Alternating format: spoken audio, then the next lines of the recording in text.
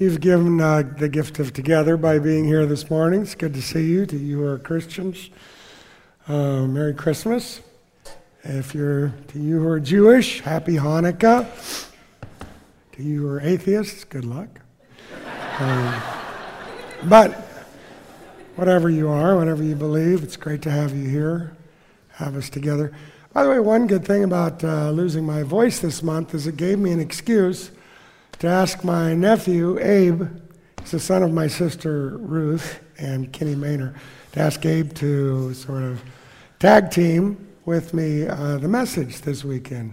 It was a lot of fun. We did 4 of these yesterday, and I was looking forward to doing one more with Abe.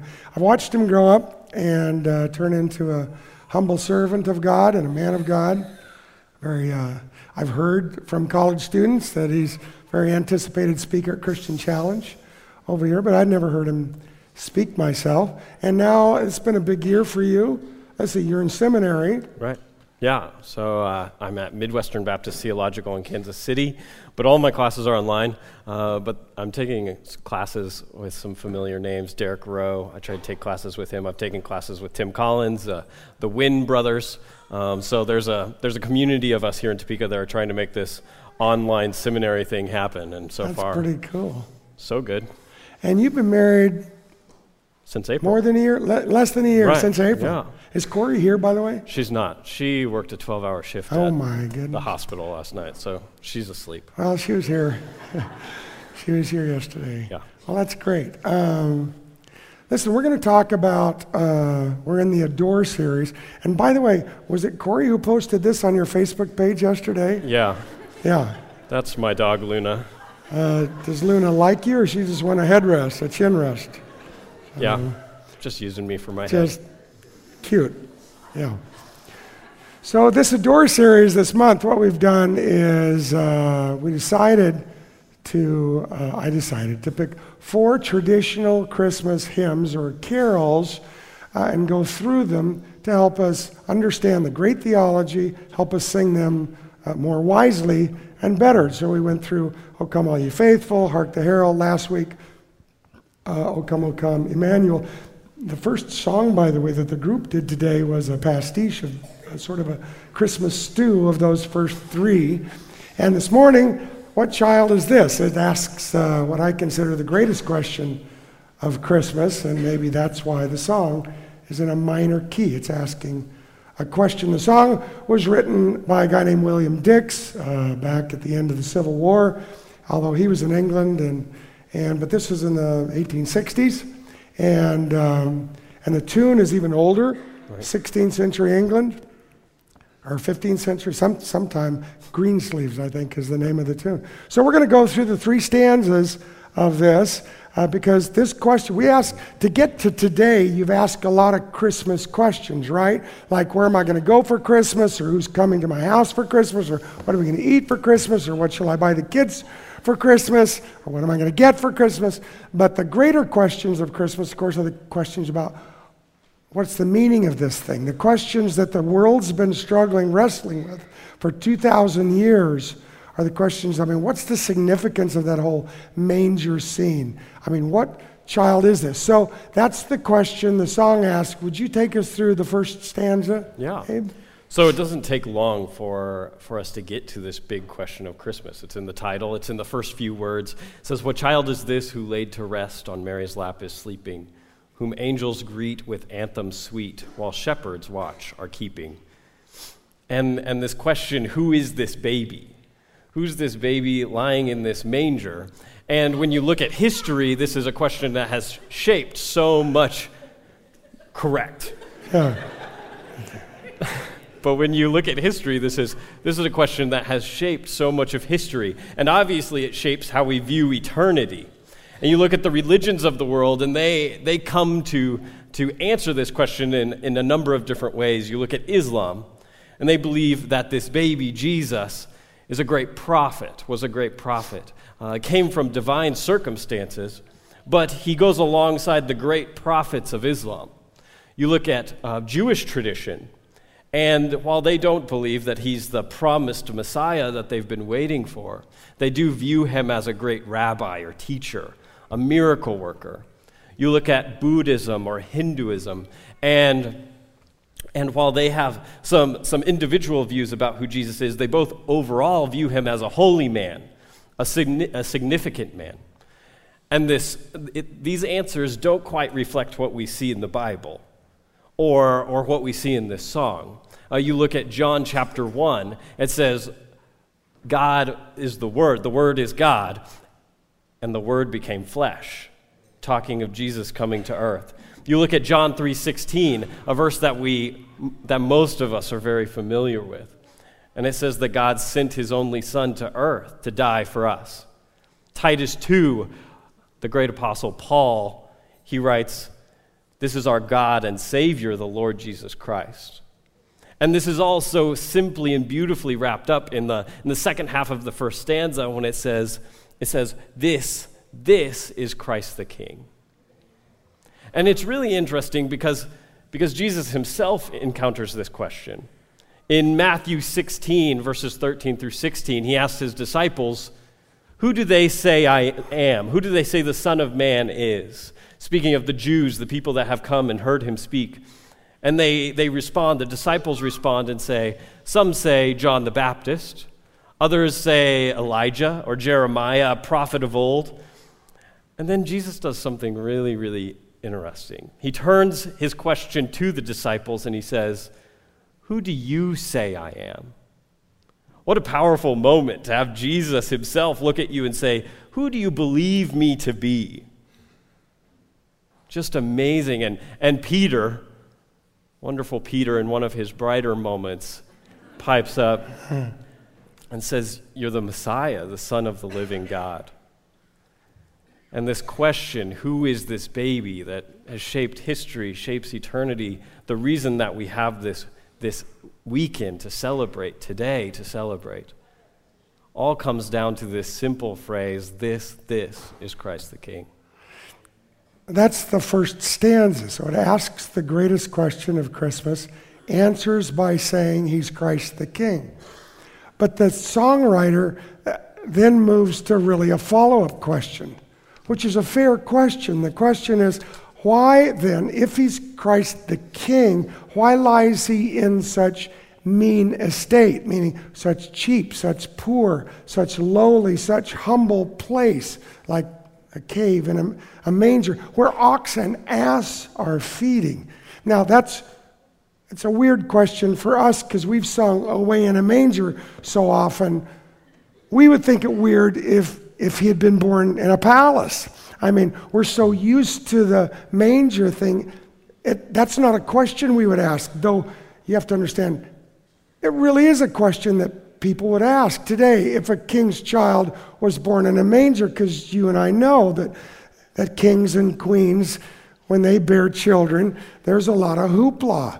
They're not, I mean, I grew up on a farm, and if I'd gone out to milk the cow at 6:30 in the morning and gone in as I would and get the coffee can with grain in it and grabbed an armload of alfalfa and gone over to the stanchion before I let the cow in, I'd do this, and then to the feeding trough or the manger for the cow. And if I'd seen a baby lying there and a couple, sleeping against the wall, I wouldn't have thought, must be a prince, must be a king, must be the Son of God, the Messiah. I would have thought, homeless, and that's what you would think, right?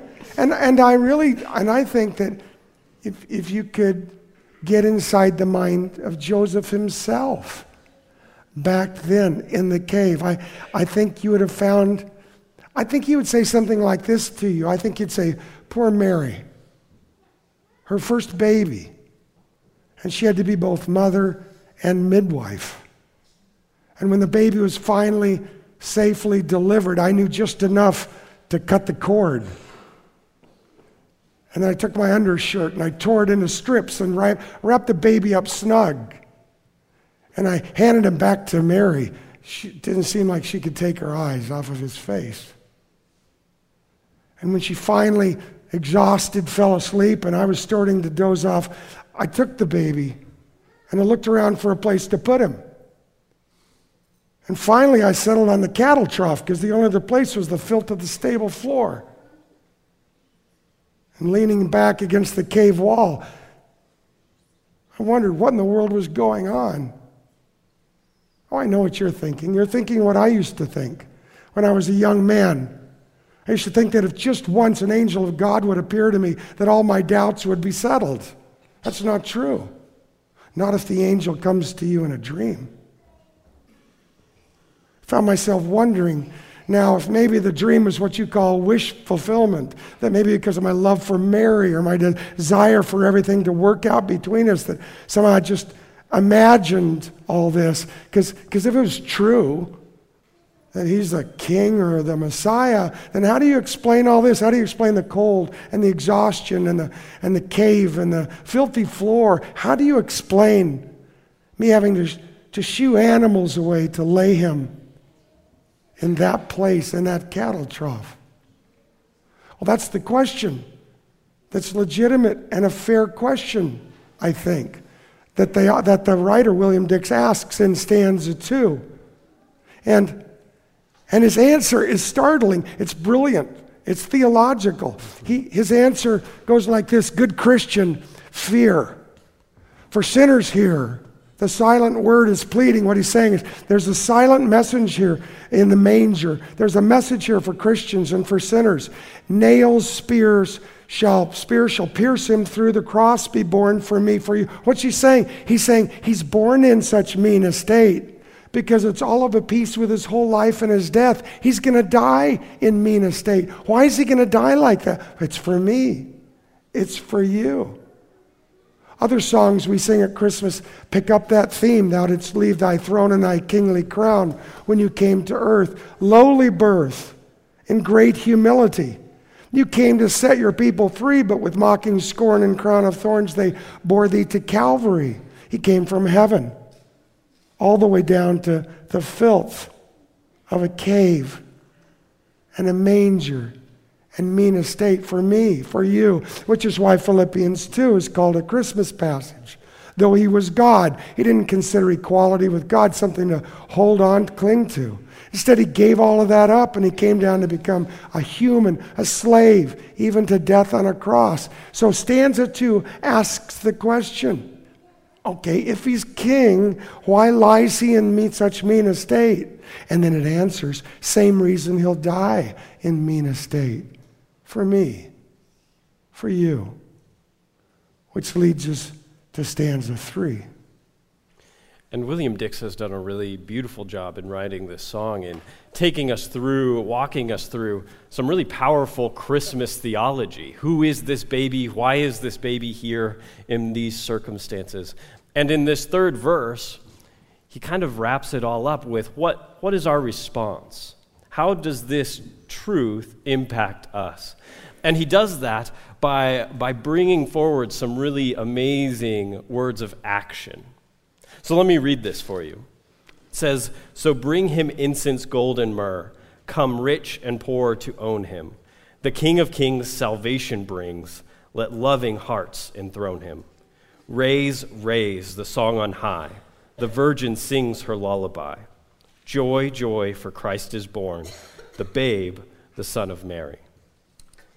And what William Dix saw here was not just a simple truth, but something profound, something deep, something that just didn't impact thought and feeling, but that also impacted action, impacted the very heart of who we are. And he challenges us with these words. He says we should come to him, this baby. We shouldn't just wait passively, but take that step toward him. He says we should enthrone him and own him as our king, taking this baby, recognizing him as Lord and Savior, and saying, I'm ready to take that step toward him and own him as my Lord. Then he challenges us to sing, to raise our song of adoration, which is what the sermon series has been all about, love and worship brought together. And how out of all of this, just wrapping it all in joy. Even though Christmas is stressful and difficult, recognizing that something so much bigger than ourselves has taken place, that this baby means we can have joy. So we're supposed to act. That's where the third stanza leaves us. That's where we're left at the end of the song. What child is this? And I would summarize just by saying it's clear that the most important action that you can take at Christmas, the most important act, then clearly is not to buy the best gifts or to make a good meal or even to get along with weird Uncle Harold. The most important act is to answer the most important question of Christmas. And it's an option that you must take sometime in your life. You simply must ask and answer this question for yourself. What child is this? Who was that baby? C.S. Lewis puts it this way: you must make your choice. Either this man was and is the Son of God, or else a madman, or something worse. You can shut him up for a fool. You can spit at him and kill him as a demon. Or you can fall at his feet and call him Lord and God. But let us not come with any patronizing nonsense about his being a great human teacher. He's not left that open to us. He did not intend to. So you answer that question. If you answer that, get the answer right to that question, then that changes your whole life. And that makes your death right, and it makes your afterlife, your eternal life, right as well. Answer that question right. One of the most beautiful things about this song is not found in the words or the notes. While those are incredibly beautiful, it is found in the story that this song came from. William Dix, who wrote this in 1865, was not a Martin Luther or a Chris Tomlin, someone who wrote prolifically songs of worship. He was the manager of an insurance company, just a normal guy. And at 29 years old, still a young man, he became severely ill. And while he was severely ill, he began to suffer from severe depression. And I don't know about you, but for me, that sounds an awful lot like what real life looks like. Here you are, just the a manager of an insurance company, and life takes a swerve. Things don't go the way you want them to. And then he, in this moment where life and joy were being sucked from him, he picked up the Bible. And he found this story about a baby who'd been sent for him because God couldn't leave him alone, because God loved him so deeply. And there was a renewal that happened within him, a change. This baby, the story of this baby changed everything for him. And as we look at our celebrations through the day, as I look at the amount of food that I'm about to take in, I know that Christmas isn't always what we expect it to be. It doesn't always meet expectations. But this baby changes everything. This baby changes how we struggle, how we fear, how we hurt. It changes how our joy, our successes, our failures. The fact that God looked at us and saw us as so valuable that he wanted to have a relationship with us that was personal. You can almost hear William Dix scratch out the words right at the end of the song. Joy, joy, for Christ is born. Let's pray. Heavenly Father, we thank you for today. A reason to have joy, a reason to celebrate, found in a manger. God, I pray that you would bless this day, that this day we would take a moment to step back and reflect on the amazing gift you have given us. how much you love us. God, if we're traveling, I pray that you would keep us safe, bless our time with family, with friends. Make this a joyful day, all because you are Christ the King. God, we love you. It's in your name we pray. Amen.